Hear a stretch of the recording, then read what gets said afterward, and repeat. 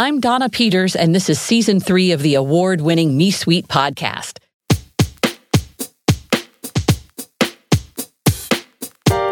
The Me Suite is a community of career-driven, life-minded professionals sharing our stories, sharing what it means to lead our lives with purpose, planning, and power. What I call leading with a Me Suite mindset. Let's get in there.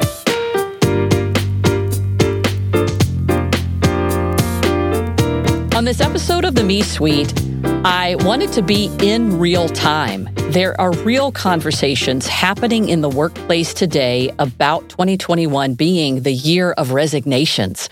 COVID has proactively or reactively pushed us to think about what we want to be doing, where we maybe have discontent, and maybe even asking a question of, is it worth it? And I wanted to bring an expert into this discussion with me, and her name is Lauren Lemieux. She is a whole life coach, and I love how she focuses her practice on facilitating transitions one decision at a time. And she encourages her clients to trust your discontent. So I think we have an awful lot to learn, not just from the practice that Lauren has, but also from her own personal experience at what led her to trusting her own discontent. So this is going to go a lot of really interesting places, and I would love to welcome Lauren Lemieux to the Me Suite. Thank you so much, Donna. It's an honor to be here.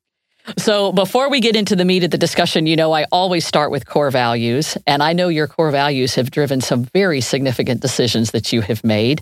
Let's start. What are your core values, Lauren? For me, it's really all about authenticity, integrity, and loyalty. And, to be quite honest, until I took this journey into coaching myself, I don't really think I ever thought about values as a driver for my life, which led me to the place that I was and then that I left. So I love with values. It's used so much in coaching to connect the clients with their decisions, to understand that there's reasons why they're upset. It's usually because their values are getting stepped on. And when I show up to my relationships, be it professional or personal, authenticity, integrity, and loyalty really rise to the top for me. Yeah.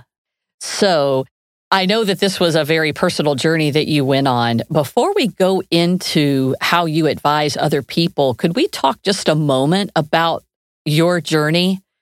I understand you were in a career and you had a moment of revelation, probably getting more aligned to your core values, that led you to make a very significant switch. Do you mind if we start there? Because I think the listeners will appreciate that you've been down this path.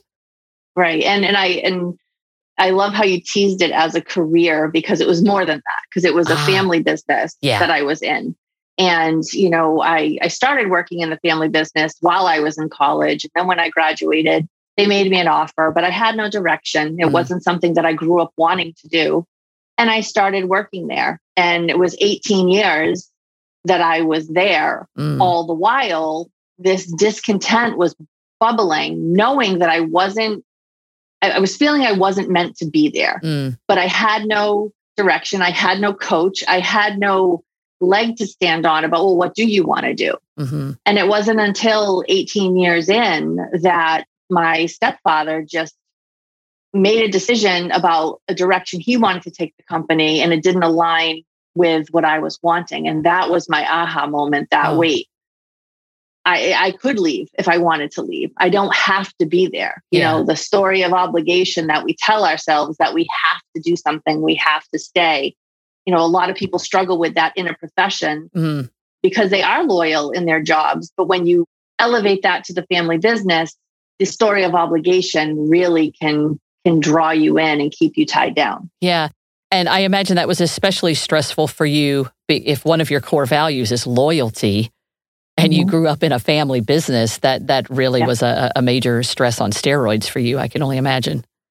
And I'm an only child working with my mother. So yes, wow. The loyalty piece is, I think, what kept me there for so long. Yeah.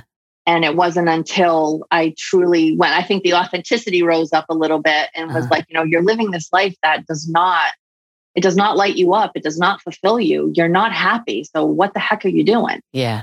And it really was one of those epiphany moments. Like, life is short. I was turning 40 and I like to say it wasn't a midlife crisis, or it was midlife confidence. I got to a place in my life where I didn't settle. I didn't want to settle anymore. I wanted to live my life my way. Okay, we got to go back to that statement because that sounds like a fabulous tattoo.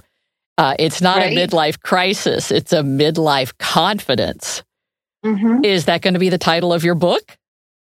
Oh, I love that idea. Never thought of it. Maybe so. Maybe so one day. I did write an article on it.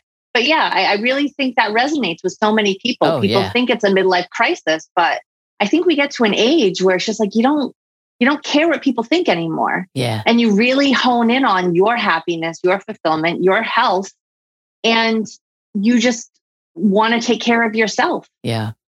So I want to go back to this word that you used. Listeners may remember that I'm quite a wordy. I was an English major in college. I love to play around with words. I placed 5th in the National Latin Convention in high school, which is a direct correlation to the social life that I did or did not have. So when I heard you orienting some of your points of view and coaching around this heavy burden of the sense of obligation, I went back to the root of what is this word? And it comes from a Latin verb, obligare, depending on how you want to pronounce it. But that word means to bind, to tie. Like if you think of ligature, like binding, tying, ligature, obligare, obligation, it's binding, it's tying, it's constricting. And that is the root of that word, which when applied here really takes on special meaning, I think. When you mentally feel obligated to do something, you're bound to it, you're tied to it, you're constricted. Could we talk a little bit about obligation and how that shows up in the career professionals that you're coaching and how you work them through that sense of obligation? Sure. It's something as simple as when we talk about having things on our schedule to do, the have-tos, right? If you really get down to the nitty-gritty, there is nothing that we have to do, right? Everything we do is a choice, right? Yeah. You don't have to get up in the morning and go to the job, but most people choose to do it because it's their livelihood, right? You don't have to, you get to, you choose to. It's just about language and perspective. And when we get tied up, speaking of, obligation and binding, when we get tied up in that story that we have to do things, whether it's in a professional setting or a personal setting in relationships, that is where the freedom lies, is understanding like you are not obligated to do anything. Everything you do is a choice. So when people approach you, do you typically find that they come to you because they have an idea that they want to make a change and they're seeking the confidence to do it? Is that usually where you come in, or do they enter in another place where they don't even have that clarity yet?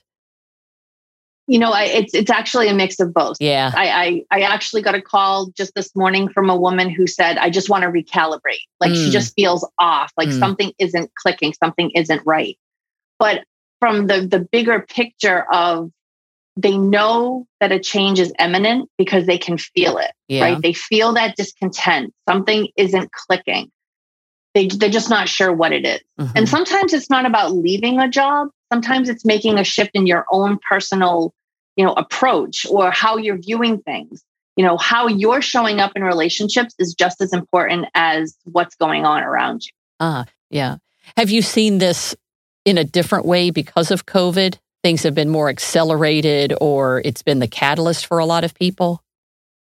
I think what COVID provided was everyone to slow down and really, as you said, reflect on how they were living their lives versus how they want to live their lives. Yeah. Right. The people running around and so busy all the time and all these obligations that they have, they're realizing I don't want to go back. And it's like, well, you don't have to go back. Yeah. Like, what do you want to choose? What do you want to create for yourself? Yeah. It might not be popular. People might get upset, but your job isn't to make other people happy. Your job is to make you happy. I love the way you said what you can create for yourself. there's a mantra that I have in the Me Suite, building a Me Suite mindset, which is options are power. And by thinking about the options that are available to you, it just gives you the right, but not the obligation to make a change. Mm-hmm. And you were just giving examples of people during COVID rethinking, well, I don't have to do this. What else is available to me? That doesn't mean you have to make the change, mm-hmm. but just the exercise of doing the exploration of the options can be very empowering. Right. And that's where curiosity comes in, to get curious about it all without judgment, without judging anything. Like, you're not judging a decision as good or bad or right or wrong. You're just curious about it. Like, what's bringing up these feelings? What is it? And when you really look into that, you know, I went 18 years thinking I didn't have options. Yeah. Right. I worked at a family business with my mother, and I told myself I could not leave because I didn't want to leave her alone. Wow. Did the option ever cross my mind that we could hire someone to come in and take my place? Absolutely not. Wow. Like, that was not even on my radar. Wow. And once the change happened that my stepfather made, he actually brought someone in without us knowing. Like, he hired someone to come in thinking my mother was going to semi-retire, and that was never on her radar. Mm-hmm. But what that did is all of a sudden there was someone there, and I wasn't leaving my mother alone because there was someone else there. And that was part of the aha. You know, again, I could have had that thought years ago, but it just, because of the obligation of it was my job to be there, to work with my mother, you know, to take care of her, to take care of the situation. You know, I never let myself see it. Yeah. I read a stat just this morning before you and I started recording that there's a projection that 30 to 40% of Americans are going to leave their jobs in 2021 because of this self-reflection, because of this curiosity, because of the catalyst of different ways COVID has made us think. Certainly the healthcare industry and the technology industry seem to be hit more than some others, but that's a really high number. So you can imagine if you're in a room of 10 people, 3 of them on average right now are projected to be leaving their current jobs. And I hope that they're embracing some of what you're saying of do it with this curiosity mindset that you're running to something, not from something.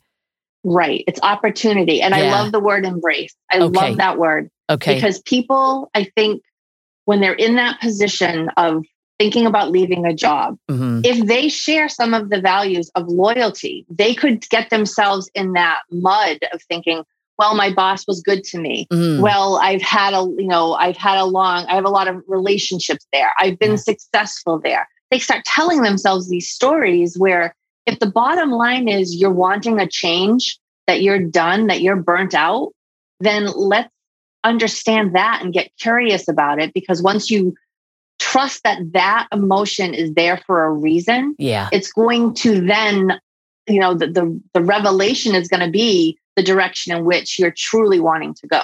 Yeah. Well, Lauren Lemieux, you are a national treasure. This is such a timely conversation that I think is going to help a lot of people. I'm going to have links to you in the show notes for coachingtofulfilledreams.com, so listeners can find you out there if they're interested. And I want them to remember a couple of themes that I'm personally taking away, which is trust your discontent. And I am aware of some of the demographics of my listener base. And so I think this mindset of midlife confidence is going to be relevant to an awful lot of people. So before we close, I want to ask our last question always. What advice do you have for listeners of things that we can start doing differently on Monday to lead with a Me Suite mindset? Remove the power draining words and phrases. Phrases like I can't. Okay. Like I need to. I have to. Okay. Remove them, right? It's not that you can't do things. You might be unable to do something because of a schedule conflict, but you are always at choice about what you're doing, right? Stephen Covey says, make sure that you schedule your priorities versus prioritizing your schedule. Make sure the things you are choosing to do are what you want to do, not things that you're allowing on your schedule that don't bring you joy. Yeah. You know, the idea of need to, replace it with I want to, right? You don't need to, it's a want. Make it a want. Own it as a want. You don't have to do anything. You get to do it. Yeah. Right.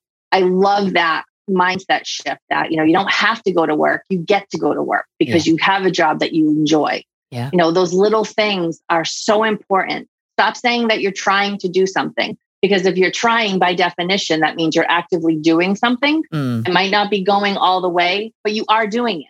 Yeah. So give yourself the credit that you're doing it. Stop saying you're just trying. Right. You're doing. Right. Is there anything that we didn't talk about that you would want to hit on based on what you're seeing at this time?